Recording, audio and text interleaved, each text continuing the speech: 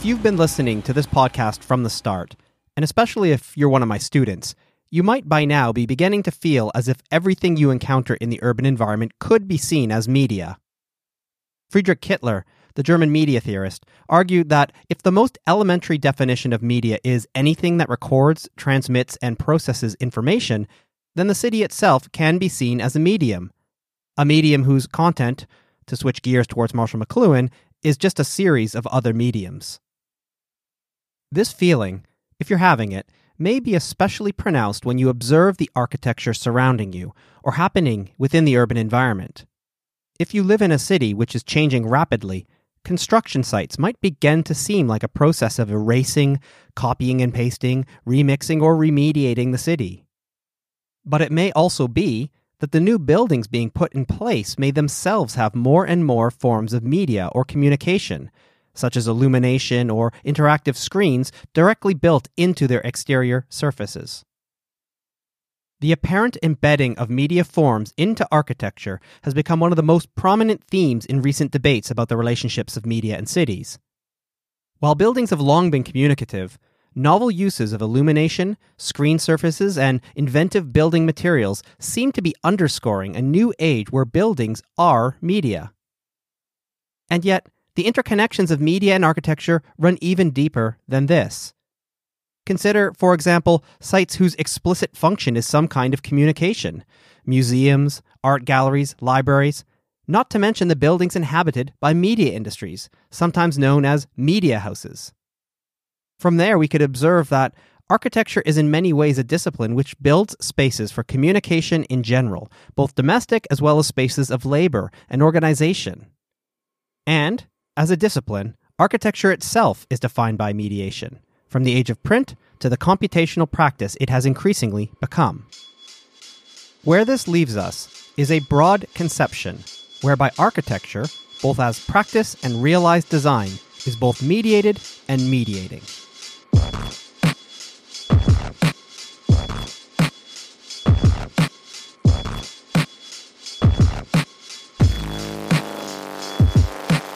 The Mediated City is a podcast series by me, Scott Rogers. In this series, we rethink media through the city, and the city through media. We will approach the media-urban nexus, both old and new, analog and digital, and, most of the time, we'll avoid these kind of categories altogether. Some of you listeners will also be students in my module, Media, Digitalization, and the City, in which we'll discuss and work on some of these themes in more detail. In this episode, the fifth in our series, we explore just some of the numerous intersections of media and architecture. The key idea I want to get across is this. Media architectures can be found most visibly and publicly when media displays and affordances are built into architectural forms. But the relationships of architecture and media run even deeper. They extend to how architecture itself, both as discipline and realized designs, is fundamentally communicative.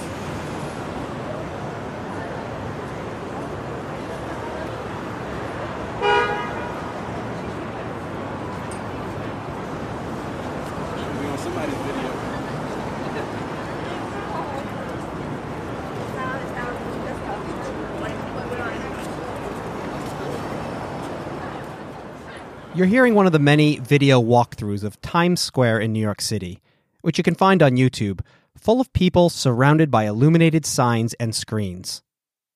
In some ways, this is a bit of a cliched place for us to start. Times Square is a rather obvious instance of what might be seen as media architecture. It's a site of spectacular urban illumination and signage, recognized around the world, alongside similar sites like Piccadilly Circus in London or Shibuya Crossing in Tokyo. But as Scott McGuire points out in his 2016 book Geomedia, Times Square in New York City, and the building at 1 Times Square specifically, reminds us of the relatively long, if still recent, history of innovations in illuminated dynamic information display being incorporated into buildings. Beginning with election night in 1928, 1 Times Square hosted a 400-foot zipper, an electronic news bulletin banner. Later, it hosted a Spectacolor programmable animated sign. Today, it is covered on 3 sides by vinyl and illuminated signage, and aside from street-level retail, has no interior tenants. In disregarding interior inhabitation while prioritizing exterior mediation, it is an apt example, says McQuire, of what Paul Virilio calls a media building. Much of Times Square today is made of dynamic screen interfaces, a technology that is increasingly proliferating well beyond this iconic site. We now find screens in the most ordinary shops and restaurants, in minor public squares, built into bus stops and spread throughout metro stations. In some ways, there has been a partial convergence between such screen surfaces and the ambient television we discussed in Episode 3, drawing on the work of Anna McCarthy. As Latan Kraina argues in his 2016 book, Negotiating the Mediated City, while public screens are now pervasive, their sheer variety means they cannot simply be dismissed as indices of living in a media-saturated world. We need to look closely, he says, at the range of ways such screens operate in physical environments, how we relate to them through our embodied practices, and how their disruption or placement is embedded within longer histories of urban spatial management. While public screens are overwhelmingly devoted to dynamic advertising display, their potential for creative or political interventions, as novel ways to promote new forms of public participation in urban life, has excited many scholars, artists, urbanists, and architects. In a similar vein, large-scale public screens have been an object of experimentation by public service broadcasters. In his 2016 book Geomedia, for instance, McQuire discusses the BBC's now-defunct Big Screen Public Space Broadcasting Project, which, at its peak, instituted large-scale screens in 22 UK cities. The project raised interesting tensions around how a national public broadcaster might intersect with very local city spaces. On one set of metrics, eyeballs, the most popular use of the BBC big screens was for major sporting events such as football matches. But the relatively short-lived program also raised interesting questions, says McGuire, around how to curate ambient public content for casual passers-by, towards which the BBC mixed its own news content with local filmmakers' work and information programmed by local authorities, and whether such screens might also be a platform for more interactive engagement in public spaces. G-tap. Yan, sige, pinaka-tap. Nanginginig naman ako. Lalo na ako kasi left to. You're hearing tourists taking a video of themselves in front of the CN Tower in Toronto, Canada. They are adjusting the angle of the smartphone camera so that they might capture the tower from bottom to top. For 32 years, the CN Tower was the world's tallest freestanding structure. During that time, it presented itself to its urban surroundings in a way that was austere and stoic. Its sheer height seemed enough. But these tourists are perhaps interested in more than the height. The video was taken at night, and what is being shown is a constantly evolving LED light display built onto the CN Tower's exterior in 2007, the same year it lost its height record to the Burj Khalifa in Dubai. For Dave Colangelo, who uses the CN Tower to introduce his 2019 book, The Building as Screen, the illuminated dimensions of the tower structure embody a new kind of monumental urban media. Buildings and other structures, Colangelo says, have long been sites for mass observation, for rituals, and for ceremonies. But recent developments in building illumination, which draw on both cinema and digital interfaces, have increasingly rendered large buildings such as the CN Tower, the Empire State Building, or the Eiffel Tower into what Colangelo names massive media. Massive in their size and scale, which makes them visible and culturally significant, operating in a way that is akin to other mediums of mass culture, but media in how they host communicative capacities, which are increasingly mutable, involving a constantly changing display, often with interactive affordances via social media platforms or other means. What we are seeing, Colangelo says, is buildings in themselves departing from a situation of relative constancy, becoming part of the more ephemeral, ambivalent, and contingent media city arising in the 19th and 20th centuries, beginning with the daily newspaper and continuing through photography, cinema, and television, which we discussed with the help of Scott McQuire's work in our first episode. Colangelo observes that, in certain respects, such large-scale, illuminated, massive media were anticipated by modernist architectural thought. Prominent thinkers of the Bauhaus, as well as the International Congress for Modern Architecture, or CIAM in French, thought architectural surfaces should become less eternal. They should become more ephemeral, or mutable through temporary forms of illumination or progression on building surfaces, particularly at night. Members of CM describe this as a new monumentality.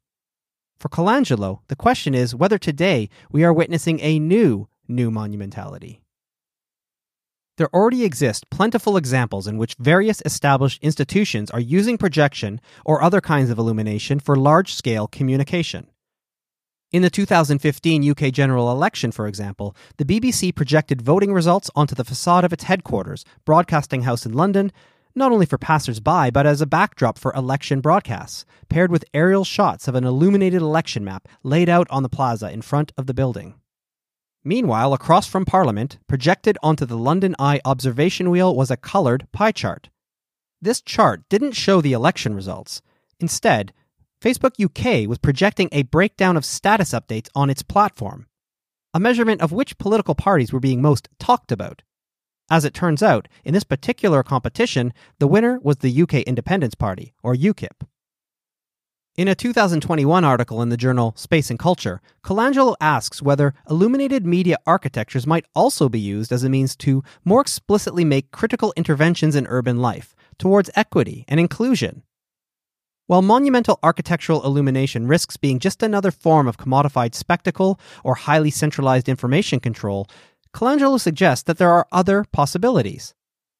In a context of increasingly computational, so-called smart cities, experiments in illumination just might bring to urban public life, says Colangelo, what Adam Greenfield calls productive friction, or what Shannon Mattern sees as other forms of urban intelligence. We are going live.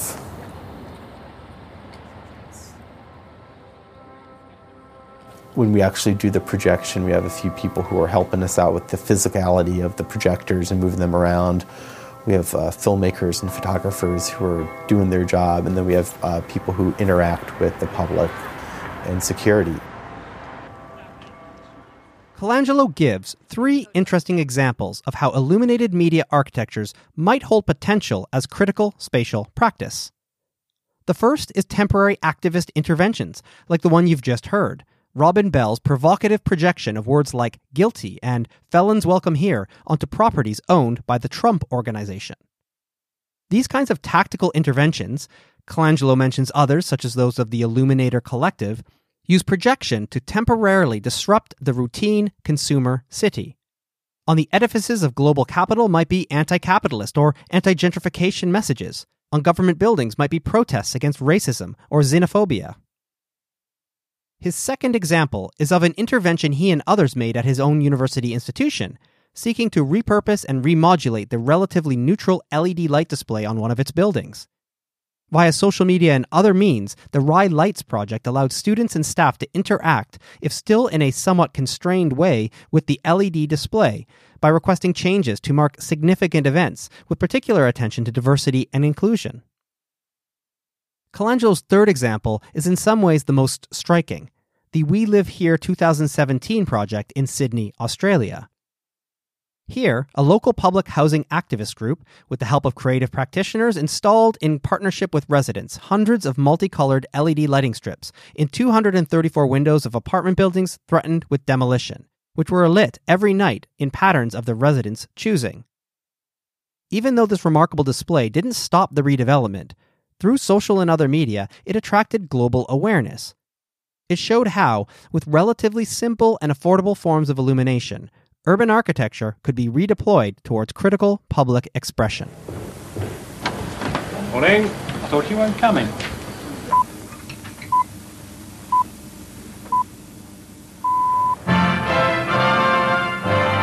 Tim, 3 minutes of summary, no difficult words. You might recall from episode 2, media historian Aurora Wallace's description of early newspaper buildings in New York City's Park Row. These skyscrapers, situated directly across from New York City Hall, were the city's tallest, and far exceeded the height of church spires. They represented a new kind of urban power and significance vis-a-vis both organized religion and formal city politics. The offices, headquarters, and infrastructural facilities of media companies and institutions have often sought to outwardly project their social, cultural, political, and economic power. But such media houses, as Stefan Eriksson and Christina Rieger call it in a 2010 edited book with the same name, do more than this. They are also places that variably crystallize the logic, reflexivity, and culture of the media organizations they host. From their exterior through to their interiors, media houses are another form of media architecture. They are a key means for constructing what Nick Coldry called the myth of the mediated center, the naturalized notion that centralized media, sometimes called the media, are the main clearinghouses through which we access the wider world. We can see this clearly if we return to BBC Broadcasting House, which is discussed by Stefan Eriksson in the 2010 Media Houses book and was also visited in person by students taking the module to which this podcast is paired. One can learn a lot about the BBC's symbolic status in relation to the nation by paying attention to its material spaces in the city. Broadcasting House is the registered headquarters of the BBC and, after a significant renovation and expansion, is the London home of virtually all of the BBC radio and television news services. The building's exterior exhibits a whole series of attempts to present the BBC to its urban surroundings. Numerous locations are engraved in the paving stones, radiating out from the entrance, seemingly invoking the BBC's national and global reach. These locations are interspersed with speakers which sometimes emit the broadcasts of the BBC World Service. A dedicated entrance has been maintained for Radio 1, and now BBC Sounds, mimicking a former location nearby at Yalding House, a specific place at which fans can still gather, cheer, and adore artists arriving for a radio spot. Eriksson points out how the facade of the smaller, original 1930s building consecrates the BBC's broadcasting heritage. Statues from Shakespeare's The Tempest, Prospero the Magician, and a young, naked Ariel, the spirit of the air, are meant to evoke, in combination, the magical, enchanting, sublime nature of broadcasting. These statues have also been a focal point for controversy. In January 2022, a man climbed onto the building facade and, while an accomplice filmed and commented, spent several hours defacing and chiseling the statues in a protest against their sculptor, Eric Gill, whose diaries show he sexually abused his own daughters. The interior, by contrast, embodies the BBC looking to its convergent digital future. From a ground-floor media cafe, one can take in a spectacular view of the BBC's newsroom, a space filled with computers plugged into London's network infrastructures.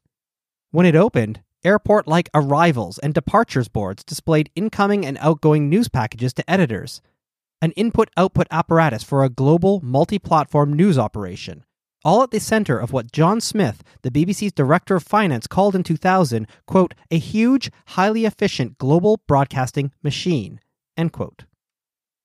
Notably, the interior of Broadcasting House also includes designs that in some way reflect office spaces in the so-called creative industries.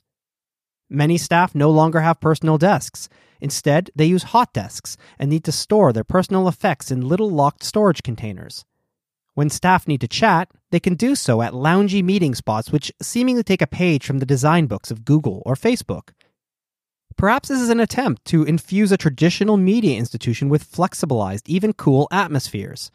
A media machine functioning as much on emotions and affects as protocols and digital networks. Not long after 9/11, we were confronted with a dilemma.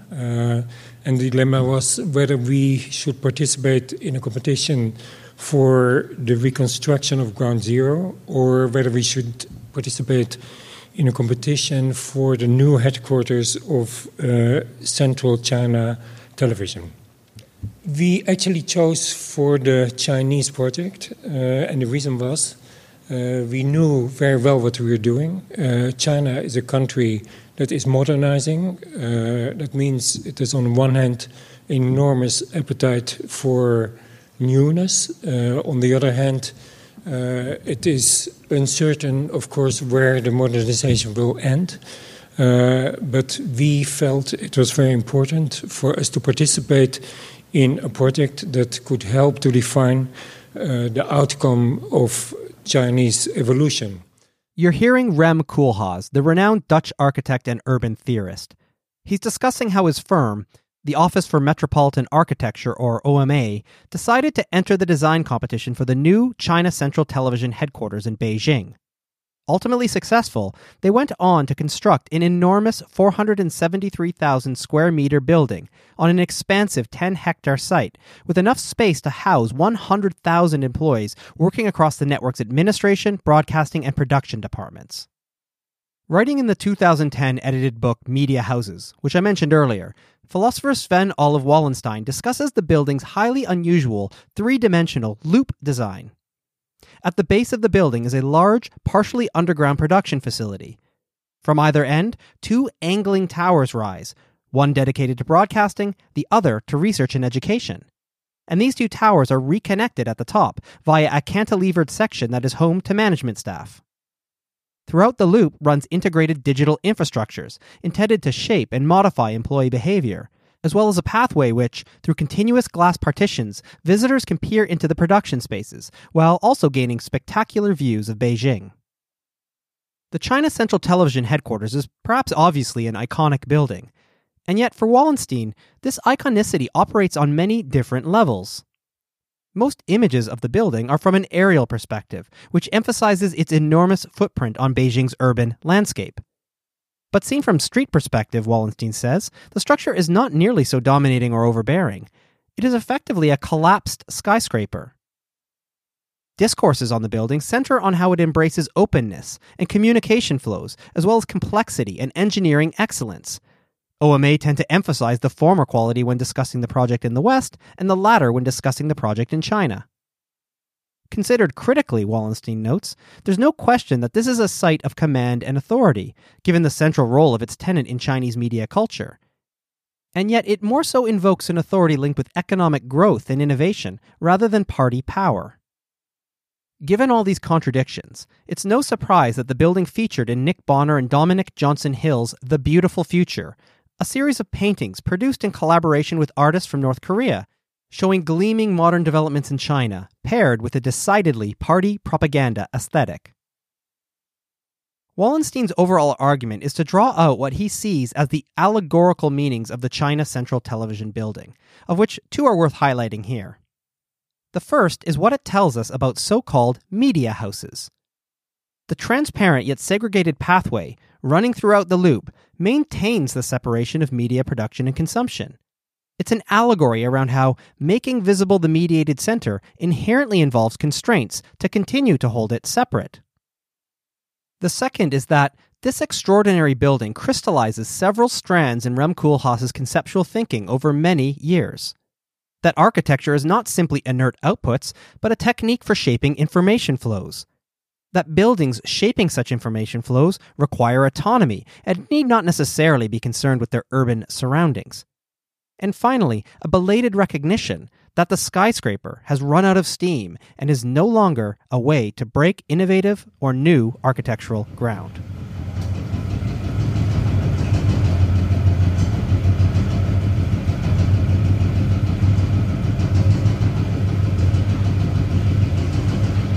Wallenstein's argument covers several senses in which we might conceptualize the links of media and architecture.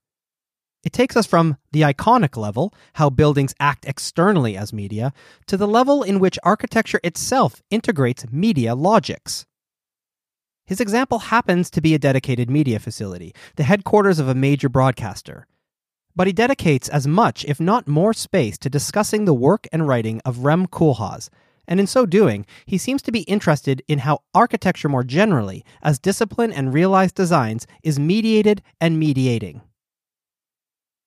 You do not have to look very hard to find high-flying architecture, urban design, or urban planning firms variably describing their work as a kind of spatial language. It is common to hear architectural interventions in the built environment invoked, explicitly or implicitly, as a form of writing or scripting the city into a language that can be read. Read first and foremost through first-hand embodied material experience, but also read via circulating images and discourses, which in the case of iconic architecture can also lead to strong associations between buildings and places. This reminds us, too, that architecture itself is inherently mediated. In Episode 2, we discussed how the rise of print led to new forms of text-based architectural theory that could be circulated and shared. And architecture today, both as practice and realized designs, is in many respects fundamentally computational. A good example of this is the Monument Building, a Grade A office space facing directly onto London's monument to the Great Fire of 1666. The facade facing the Monument Plaza is comprised of a full-height curtain of 69 twisted metal ribbons meant to give interesting vistas in and out of the offices. But these ribbons could never have been designed using traditional methods. They are the product of complex parametric modeling tools. Wallenstein makes a broader point here, that perhaps architecture only exists through its mediations, whether we speak of computational modeling, digital visualization, drawings, photographs, written texts, or verbal statements. Reinhold Martin's 2003 book, The Organizational Complex, is a good example of these even broader notions of a media-architecture intersection. Martin focuses on how post-war corporate architecture in the United States incorporated contemporaneous ideas in systems thinking, notably cybernetics. Through this, Martin presents a different perspective on modernist architecture, focused less on aesthetics and more so on how architecture is linked with organizational communication. For Martin, architecture was one of a number of novel technologies that supported modern approaches to organization in the post-war period, alongside, for example, mainframe computers, telecommunications, and the automobile. Martin very deliberately uses the term medium to describe modern architecture. A la Marshall McLuhan on television, modern buildings are an environment. The steel frame spaces of modernist offices, Martin says, provided a standardized framework for interchangeable organizational elements, such as curtain partitions and communication technologies. They marked a turn away from buildings constructed around centralized command and control. This is not to say that open-plan offices eliminate symbols of status and hierarchy in organizations. In her 2021 book, Open Plan, Jennifer Kaufman-Buehler shows how flexible office design transformed rather than replaced organizational hierarchy, producing new kinds of discrimination based on race, social class, and gender. The point for Martin is that modern office architecture embodied a capillary form of power, as discussed by Michel Foucault and later Gilles Deleuze, activated through individuated subjects. One upshot of Martin's account is an argument against a primarily aesthetic assessment of modern office architecture. We should not, Martin seems to be saying, evaluate modernist architecture by critiquing or appreciating exceptional buildings or designers, such as the Seagram building in New York City or its architect Mies van der Rohe. To do so makes the mistake of overemphasizing modern architecture as buildings, judged as individual artworks. Instead, we need to pay attention to modern architecture's medium specificities, which Martin suggests are above all based on modularity, that it is a flexible form of architecture, which can evolve with organization requirements. As Martin puts it, modern office architecture should be watched like network television. Its modularity is akin to, quote, switching architectural channels, end quote. That's it for this episode. In our next, we will be exploring graffiti and other forms of street art as subversive, and sometimes not so subversive, interventions in the urban environment. So, until then, I'm Scott Rogers, and you've been listening to The Mediated City.